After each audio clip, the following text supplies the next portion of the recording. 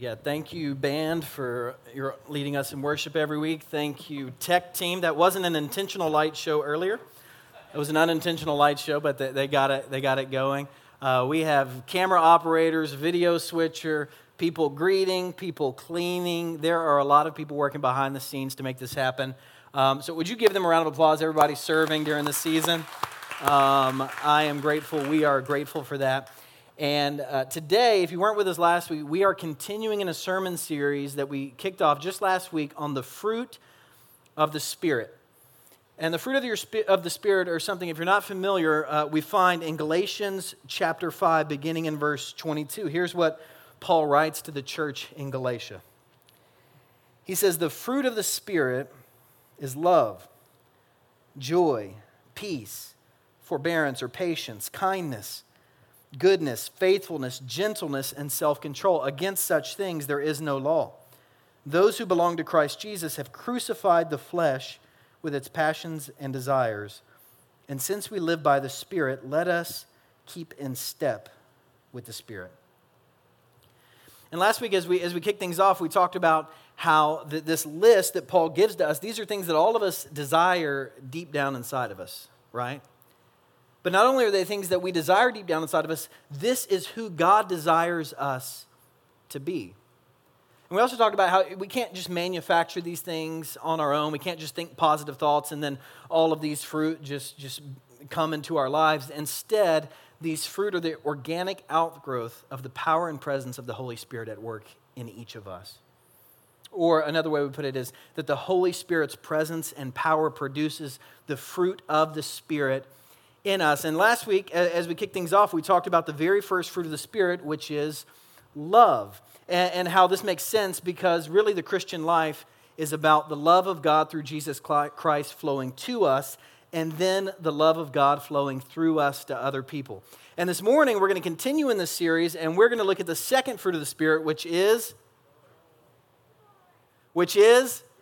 joy. And each week, we're going to be looking at a different one because this list that Paul gives us is not just a random list of words. I mean, this list, if you think about it, is a beautiful picture of Jesus Christ. And this is the character of Christ that God wants inside of each of us. And so when we look at Scripture, really from beginning to end, we find images of joy all over the place. I mean, we read a psalm at the beginning of worship, and there's many psalms that are psalms of joy. God's people, the Israelites, they had festivals, and some of the festivals were festivals of joy.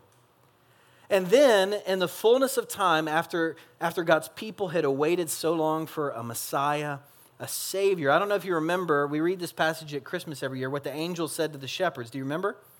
The angel said this, "I bring you good news that will cause great joy for all the people.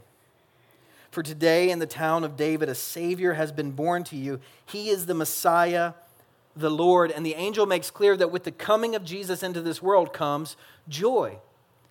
And as we look at Jesus' life, I mean, we see joy all over the place. Think about his first miracle. It was at a wedding at Cana of Galilee, and he turned water into wine so that the joyous festivities could continue.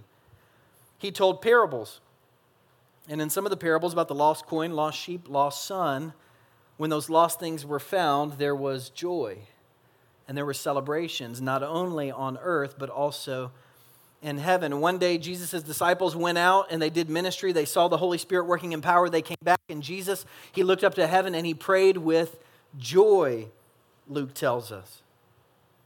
And then in John chapter 16, just before he was going to the cross, Jesus sat down his disciples and he told them this about joy. He said, "Truly I tell you, soon you will weep while the world rejoices." He was telling them that soon I'm going to be crucified and there's going to be crowds that are going to rejoice and be ecstatic. But then he says this, "You will grieve, but your grief will turn to joy." He was telling them that after he rises from the dead, that they will experience joy. And that's exactly what they experienced. As they met the resurrected Christ, as they saw his wounds, as they ate a fish breakfast on the beach with him, as they walked with him, as they talked with him, they experienced great joy through his resurrection. And in Scripture we read that they returned to Jerusalem full of joy. And then if you were with us earlier this year, we were studying the book of Acts. We looked at Acts chapter 2 when they were all in the upper room waiting for the Holy Spirit to come. The Holy Spirit falls on them, and what's one thing that they experience? Joy. They were so joyful, people said, it's 8 a.m., it's too early to be drunk. But they were dancing.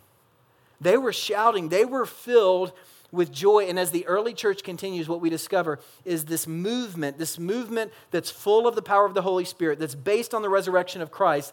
They are a movement of joy spreading all across the world.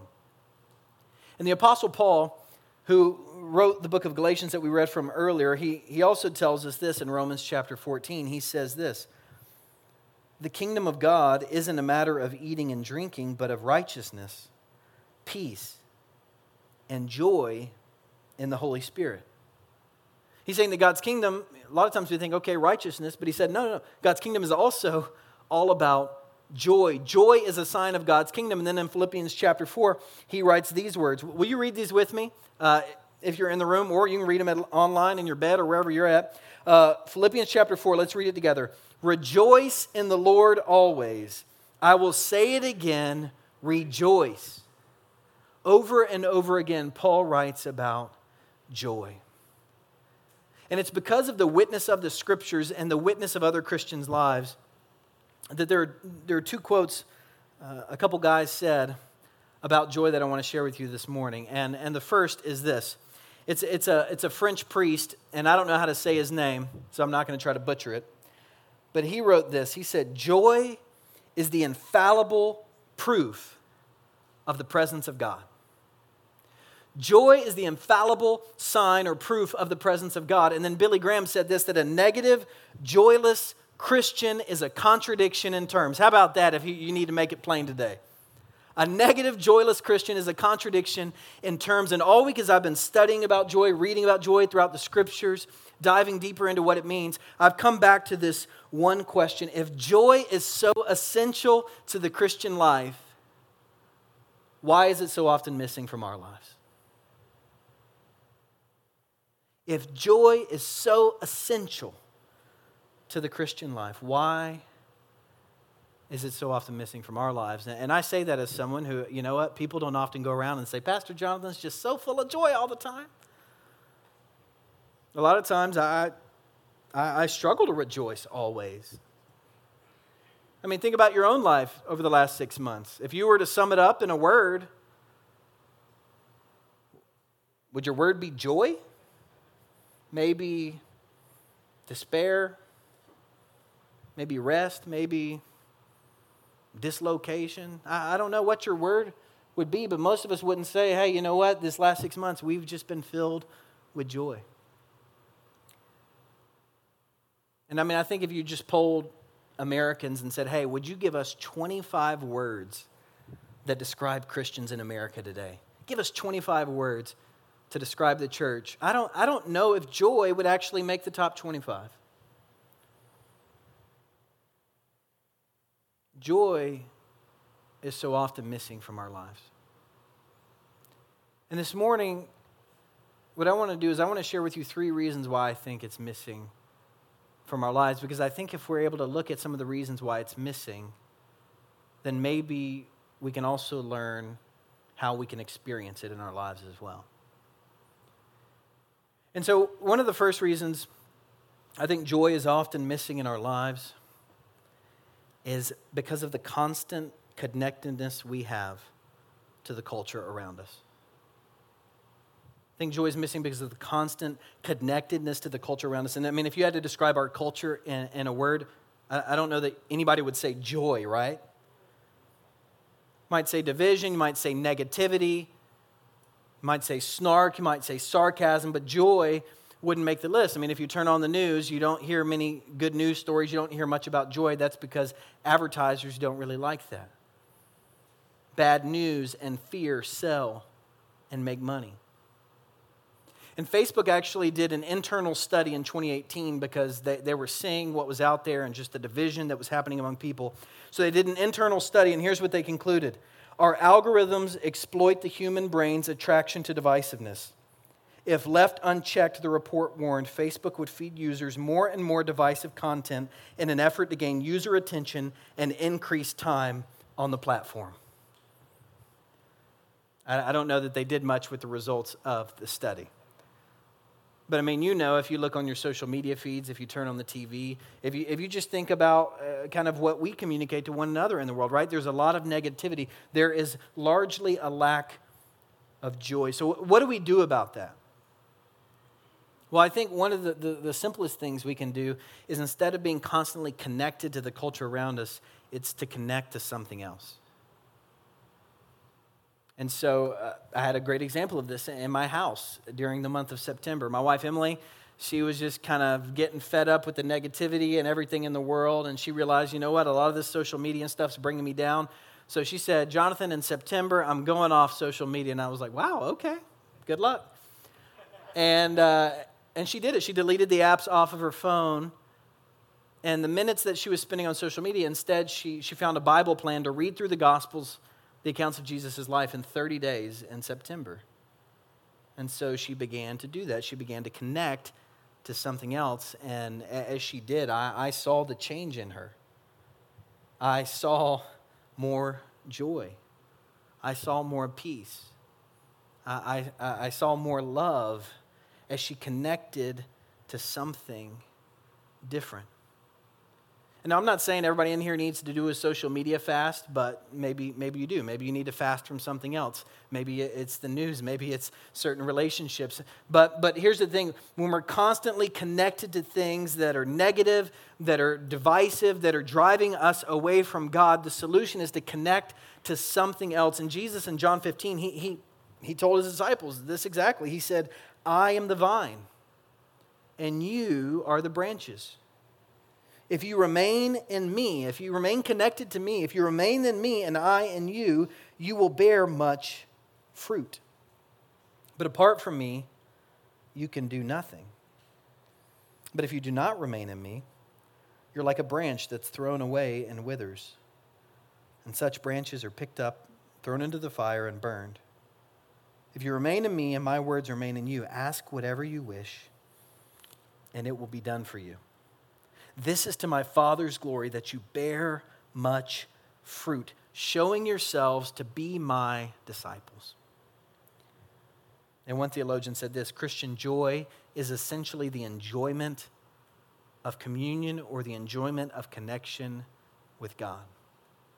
And when we are constantly connecting to God, Father, Son, and Holy Spirit, through many different ways, it's then that the fruit of the Holy Spirit grows in us and we bear fruit like love and like joy. So that's one reason I think a lot of us don't experience joy in this world. But I think another one is that we think joy isn't really possible for us. I mean, we look at the world, we look at the pain, we look at the injustice, we look at everything going on, and we think, joy isn't really possible with my current circumstances. And so we lay in bed at night or maybe during the day, and we think, if I just had that house, then I would be joyful. If I just had a different job, if I just had a different spouse, if I just had a kid who would act right, if I just had money in my bank account, if I just had these different things, and it's different for all of us, we think then I would experience joy. But when we do that, the problem with that is that we're confusing joy with happiness. And happiness is an emotion that a lot of us are used to feeling at different times. And it's an emotion we experience when things are going our way, when we're getting what we desire, and we feel like, stuff is on track. We feel fulfilled and we feel happy. And as you know, sometimes you feel happy, sometimes you feel down, or depending on your circumstances. But joy is something different. Joy is something deeper. Joy is something in the soul, and you can actually feel joy and sadness at the same time. You can actually have joy in the midst of difficult circumstances, or even if your life isn't what you always dreamed it would be. And the Apostle Paul is a great example of this. I mean, when he wrote those words we read earlier, rejoice, I say it again, rejoice, he didn't write them from Playa Mujeres in Mexico or something. He wrote them from prison. He wrote them from prison not knowing if he was going to live another month or another year. But even as he was writing letters from prison about joy over and over again, he let people know, hey, despite my circumstances, I still have joy. So how could someone who was flogged, who was beaten, who was shipwrecked, who was in prison, how could he have joy? Well, he had joy because his joy wasn't connected to his circumstances. Instead, his joy was connected to Jesus. And he knew that through Jesus Christ, that he was unconditionally loved. He knew that God sent Jesus Christ into the world for him and for Jews and for Gentiles, and that there was nothing that could separate him from the love of God. He knew that to be a present reality no matter where he found himself. And he also knew that no matter what people did with his body, no matter whether he suffered, no matter whether he was sick, no matter whether he was crucified just like Jesus, he knew that in the life to come, he, like Christ, would have a resurrected body, and he would live with God's family forever.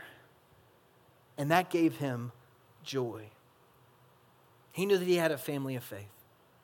He knew that the Holy Spirit was living in him, and the Holy Spirit's power living and reigning within him produced joy in him. And when we're able to come to this place like Paul and realize that joy is connected with Jesus and that we are loved, that Jesus gave himself for us, that we have a future, that we have a family through God, we too can experience joy no matter the circumstances going on, even if there are things that we wouldn't choose in our own lives.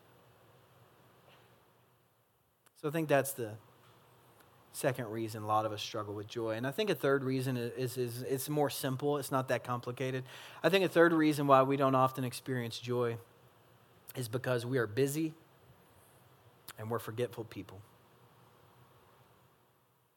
I mean, a lot of us wake up, we think about what's on our to-do list or on our calendar, and we run from this, we run to that, we get gas, we do the stuff on our list, and then we're stressed about things, and then we go to bed thinking about it all. Then we wake up again the next morning, and we just kind of continue the cycle over and over again, and it feels like Groundhog Day.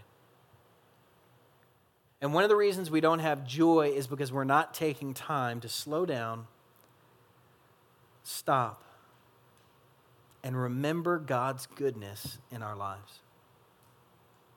But when we slow down, stop, and remember God's goodness and all that he's done for us, it's then that joy begins to come into our life by the power of the Holy Spirit.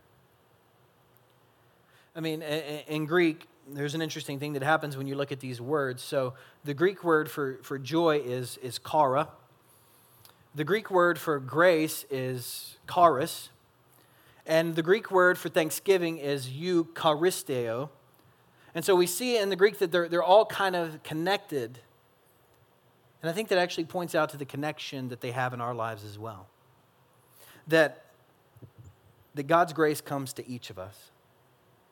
That every good gift in our life is something that we haven't earned, we haven't deserved. It's a gift from God. So God's grace comes to us. And then if we respond with thanksgiving to God for those good gifts, then what do we experience? Joy. Grace. Thanksgiving. Joy. As we live in this pattern and we reflect and remember God's grace, we give thanks for it, then joy, by the power of the Holy Spirit, comes into our lives. And this is why worship is so important. Whether you're in here, whether you're online, whether you're watching this a week from now, worship is so important because what we're doing is we're taking time out of the world. We're taking a day of the week. We're slowing down and we're stopping and we're saying, God, we know there's a lot going on in the world, but we are going to come here. We are going to receive your grace. We're going to reflect on your grace. We're going to sing about your amazing grace. And we're going to give you thanks. We're going to give you thanks through prayer, through offerings, through singing. We're going to give you thanks in all these different ways. And what happens is as we remember God's grace, as we give thanks, then joy begins to fill our lives. But sometimes as church people, I mean, it can be easy to do this one day a week. But the truth is that God wants us to do this every single day of our lives. to reflect on His grace, receive His grace, give thanks, and experience joy no matter what we're going through. And so this morning, we have a small little gift for everybody. It's called a joy jar. Anybody ever seen one of these before? A joy jar? Well, great. This is an amazing invention that's not that complicated. The instructions are inside, but we actually have one of these for every family at the exits. And what this is just a tool to help you do that. And so what you do each day is you just take some slips of paper, and at the end of each day, you reflect on your day and remember something that you're grateful for in your life. Maybe it's the forgiveness of God. Maybe it's that, you know what, you got the parking spot at the hospital and you didn't have to walk 1,000 feet. I don't know what it is. It can be something simple. It can be something profound. You write down one thing you're grateful for. If you live with other people, you share with them what it is you're grateful for, and then you put it in the jar. And then we want to challenge you to do this for the next couple of months, and then on Thanksgiving, to pull out all the slips of paper and to remember, to give thanks for all the good gifts in your life and to experience joy. And so it's something real simple. It's at the exit doors. You can grab one. If you're watching online, go to our contact page on the website. We'll get it to you, or you can make your own. But as we do this, what I think you'll find is that joy is possible in our world today. I think what you'll discover is that Jesus wants to bring joy into your life and into your family's life. And I think what will happen is as you begin to reflect on God's grace, give thanks, and experience joy, what you'll begin to discover is that you'll begin to reflect Jesus to the world as well. And so in closing, I thought I'd share with you a few things from my jar. I got started early this week. And so the first thing on my list is the weather. Anybody else grateful for the weather? Not the tornado watch, but I did this the other day. I'm grateful for the weather. I love the fall. I love the leaves. And it just reminds me that God is the creator of the world. And I love that. And that brings me joy being in this weather. The second one is worship. Last week we had an awesome time kicking it off. We're still working out the kinks and figuring things out. But I am grateful that we can gather together as God's people in many different ways. And then the third one's a little more specific. I'm grateful to Katie Moat. Some of y'all know Katie. So last year about this time, Katie invited one of her coworkers to worship named Rachel. Rachel invited her friend named Patrick. Since then, they've grown closer to Jesus, connected with Him, and now they're engaged, and I'm doing their wedding in a few weeks. And yeah, shout out. And it brings me joy to watch people grow closer to Jesus, to connect with the body of Christ and to experience His grace. And so this morning as we close, I want to invite you to bow your heads in prayer. And I want us to just take a moment of reflection. To slow down and to pause. And I want to invite you to reflect and remember a moment of grace in your life this past week. Or think about something that you're grateful to God for, that God has sent into your life. James tells us that God is the giver of every good gift. So I want you to think about one specific thing in your life this week.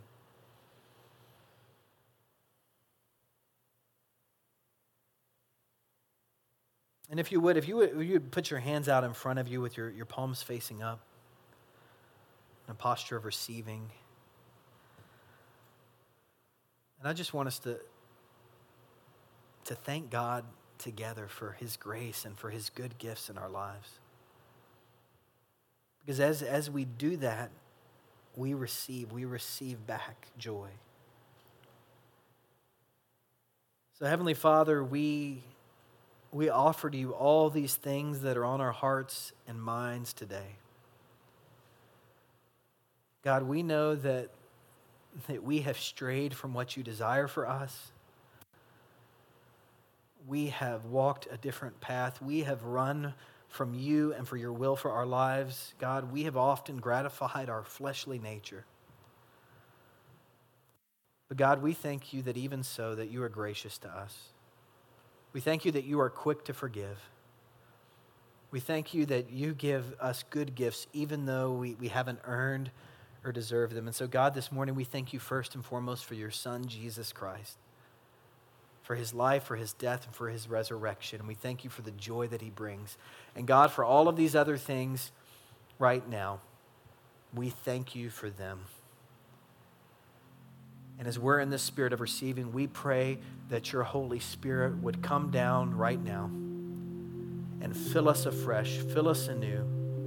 Or God, maybe if there are people here who have never received your Son into their lives, God, maybe today they would say, you know what, I want Jesus. I want this joy that Jonathan is talking about. And God, we pray that they would believe and they would receive Jesus today, and that you would help us to all be filled with your Holy Spirit. God, thank you. Thank you for your love and for your grace. And we offer all of these words to you in Jesus' holy name. Amen.